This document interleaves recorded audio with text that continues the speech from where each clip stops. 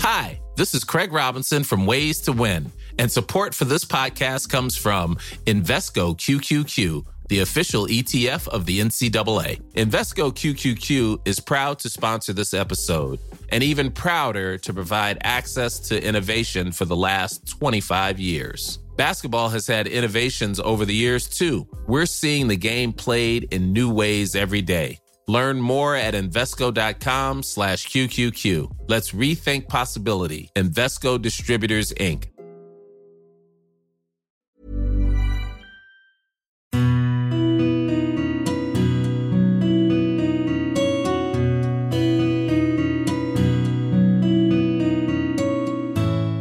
I got hit. I don't even remember it, but I got hit. I suffered an embolic stroke first, and I kind of lost my memory of that game.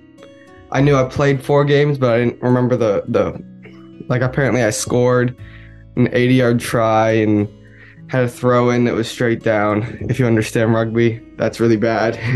But I don't remember it.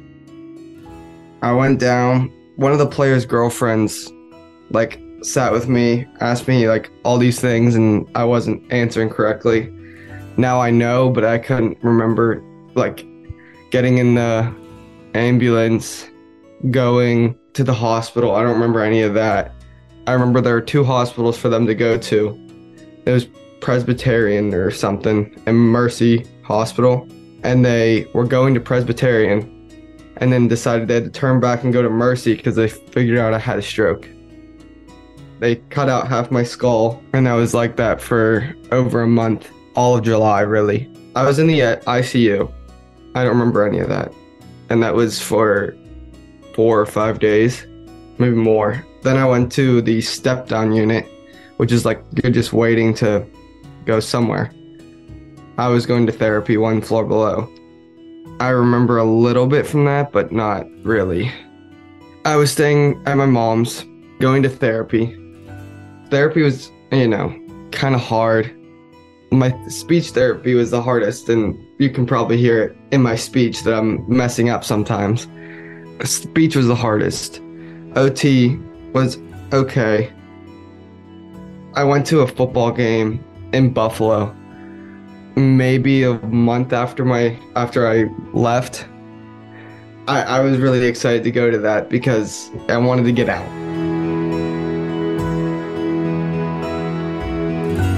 Hello, Mark Goodyear here. Welcome to Stroke Stories, the podcast that seeks out and hears from stroke survivors. Today we hear from 2 survivors, Tommy McClain and Tasha Whiting. Tommy is from Pittsburgh and suffered a stroke at the age of 20. I worked in a kitchen, so that was kind of done after my stroke. I was a student up it's called Slippery Rock, Pennsylvania, Slippery Rock University. It's about an hour north of Pittsburgh. I was studying to be a health and PE teacher. I played rugby, which is how I got my stroke. It happened in the summer, so I was only playing rugby and working. So I was at a rugby sevens tournament. I was there, and basically I got hit. I don't even remember it, but I got hit. I suffered an embolic stroke first, and I kind of lost my memory of that game. I knew I played 4 games, but I didn't remember apparently I scored an 80-yard try and had a throw in that was straight down. If you understand rugby, that's really bad. But I don't remember it. And then I went up to my coach at halftime, and all I said was, "Can I have a break?" And it was not English, really. So I went down. One of the players' girlfriends sat with me, asked me all these things, and I wasn't answering correctly. Now I know, but I couldn't remember getting in the ambulance, going to the hospital. I don't remember any of that. I remember there were 2 hospitals for them to go to. It was Presbyterian or something, and Mercy Hospital. And they were going to Presbyterian and then decided they had to turn back and go to Mercy because they figured out I had a stroke. So I got my stroke. They go up, get the clot, and bring it down. And then I suffered a hemorrhagic stroke. So 2 strokes in about 5 hours. And I was really bad. They cut out half my skull, and I was like that for over a month, all of July, really. I was in the ICU. I don't remember any of that. And that was for 4 or 5 days, maybe more. Then I went to the step down unit, which is like you're just waiting to go somewhere. I was going to therapy 1 floor below. I remember a little bit from that, but not really. I mean, all the people who came to visit me, and I don't remember it. Then I was in the therapy unit, and I didn't remember the beginning of that. My first memory it was rugby, of course. The British and Irish Lions were playing South Africa. My coach sent me his login information to watch it, and that's what I did. So I guess the first time was watching the British and Irish Lions. Tommy had to have an operation that involved removing part of his skull. They put it back in early August. I left August 10th. We went home.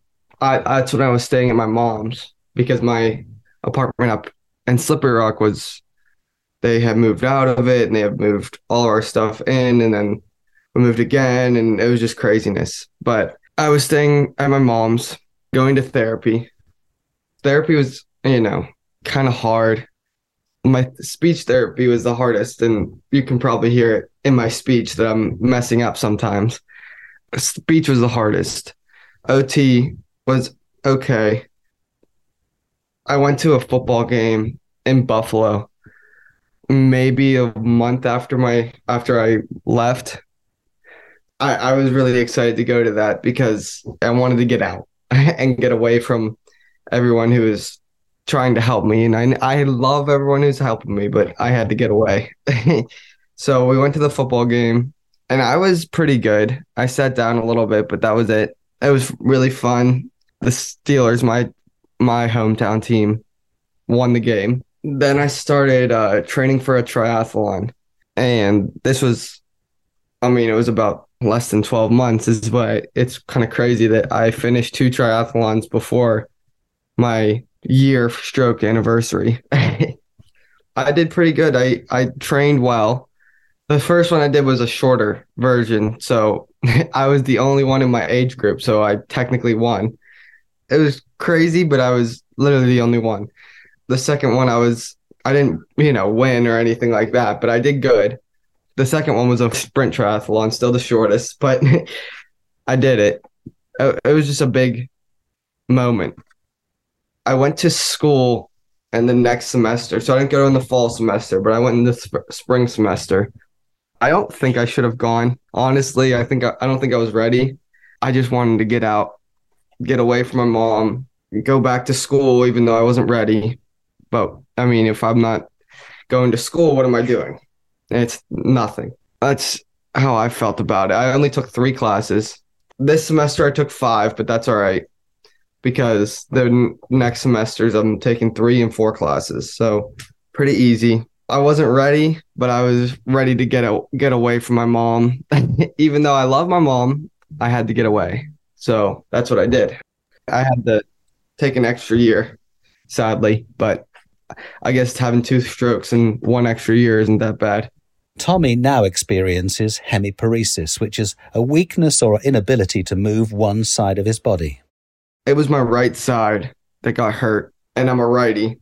So throwing a ball and basically writing. I can do push-ups and stuff.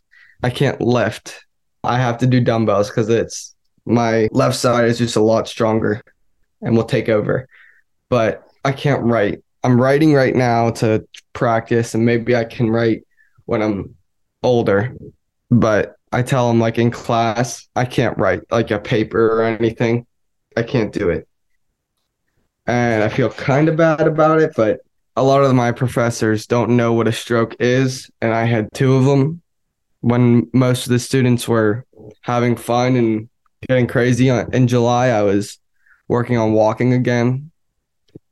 They still don't know that, so I'm okay with having something that like bothers them while I had to walk. Basically, I do have to explain myself, but I kind of stopped explaining myself and just let them think whatever they would think because they know I had two strokes, but they don't know what my body was going through. They have no idea.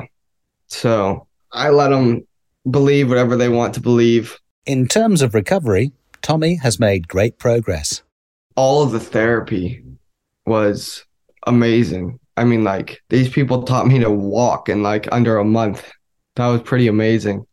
They taught me to do things with my right hand when my right hand wasn't doing much. You know, I could barely move it.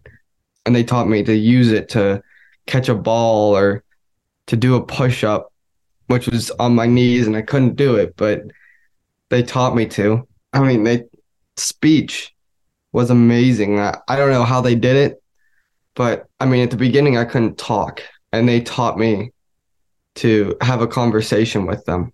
And that's just amazing. I mean, I don't know what we got to hand it to the therapist and what they did, because I was just laying in bed, not really doing anything. And they taught me to be a person again.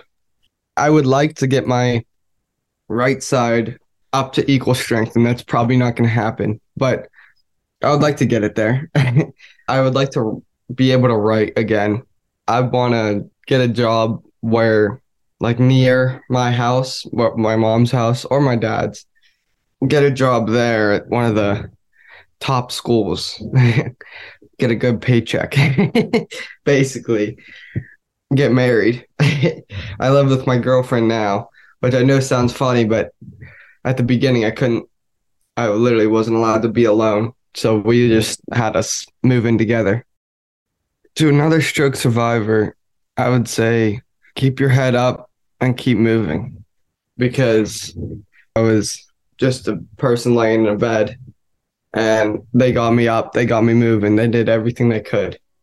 So keep your head up, keep moving, and you'll get where you want to be. And to a loved one, I would say be nice, be caring, but when they want to be left alone, leave them alone. I loved having them there, but I wanted a little bit less of them at the beginning. Coming up in the second part of Stroke Stories. I said to my husband, I've got a headache. He was like, okay, we'll sit down. And I sat down and I laid down.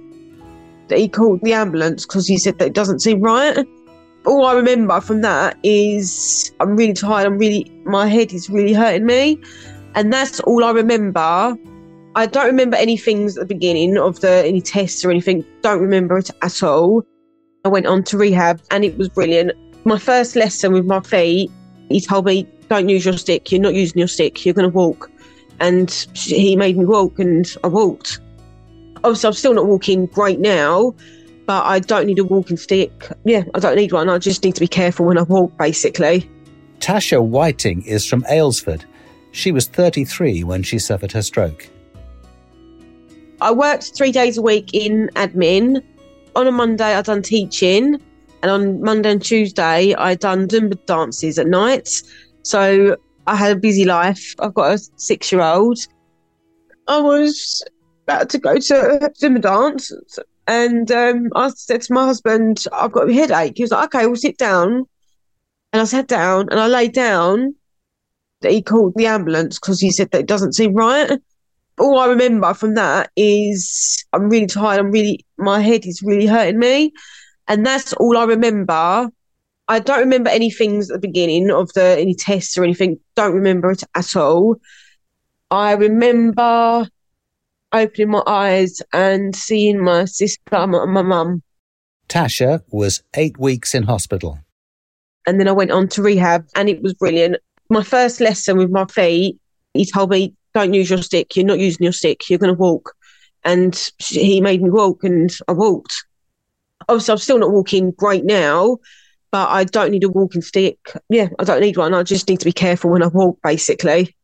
They done speak and they helped me with that a lot. They helped me with my hand. and we had to do things like make egg and stuff like that, which was brilliant. They just helped every single way they could. I'm home now. I could have stayed longer, but I didn't see my son for 8 weeks and it absolutely killed me. So I'm still in contact with the rehab. I'm going to places soon to help me do more extra to my learn, basically. They're still helping me. I want my walk to be the first one to finish. My sister, she helps me every day. I really want to drive eventually, not now, but eventually, because it's my life driving. So that will be my thing. Tasha is working towards one day returning to work. I should be okay to do it. It's an admin job, a computer, but it depends on how. I don't think I'll be working there for a long time yet because I should be still in the rehab. So I'm actually will go back to work, but not for many, many months yet.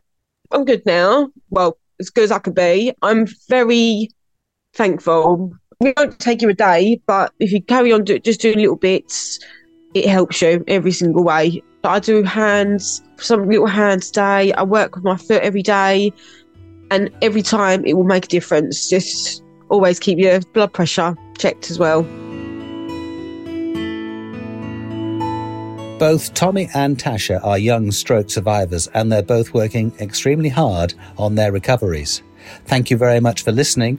Please do subscribe to Stroke Stories on your preferred provider and rate and comment on the episodes you hear to help us spread the word. And if you are or you know of a stroke survivor and there's a stroke story you can share, please get in touch. Our DMs are always open on Twitter and Instagram.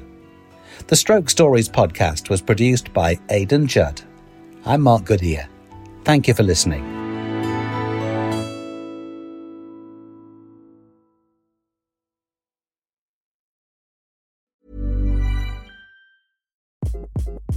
Hi, this is Craig Robinson from Ways to Win, and support for this podcast comes from Invesco QQQ, the official ETF of the NCAA. Invesco QQQ is proud to sponsor this episode, and even prouder to provide access to innovation for the last 25 years. Basketball has had innovations over the years, too. We're seeing the game played in new ways every day. Learn more at Invesco.com/QQQ. Let's rethink possibility. Invesco Distributors, Inc.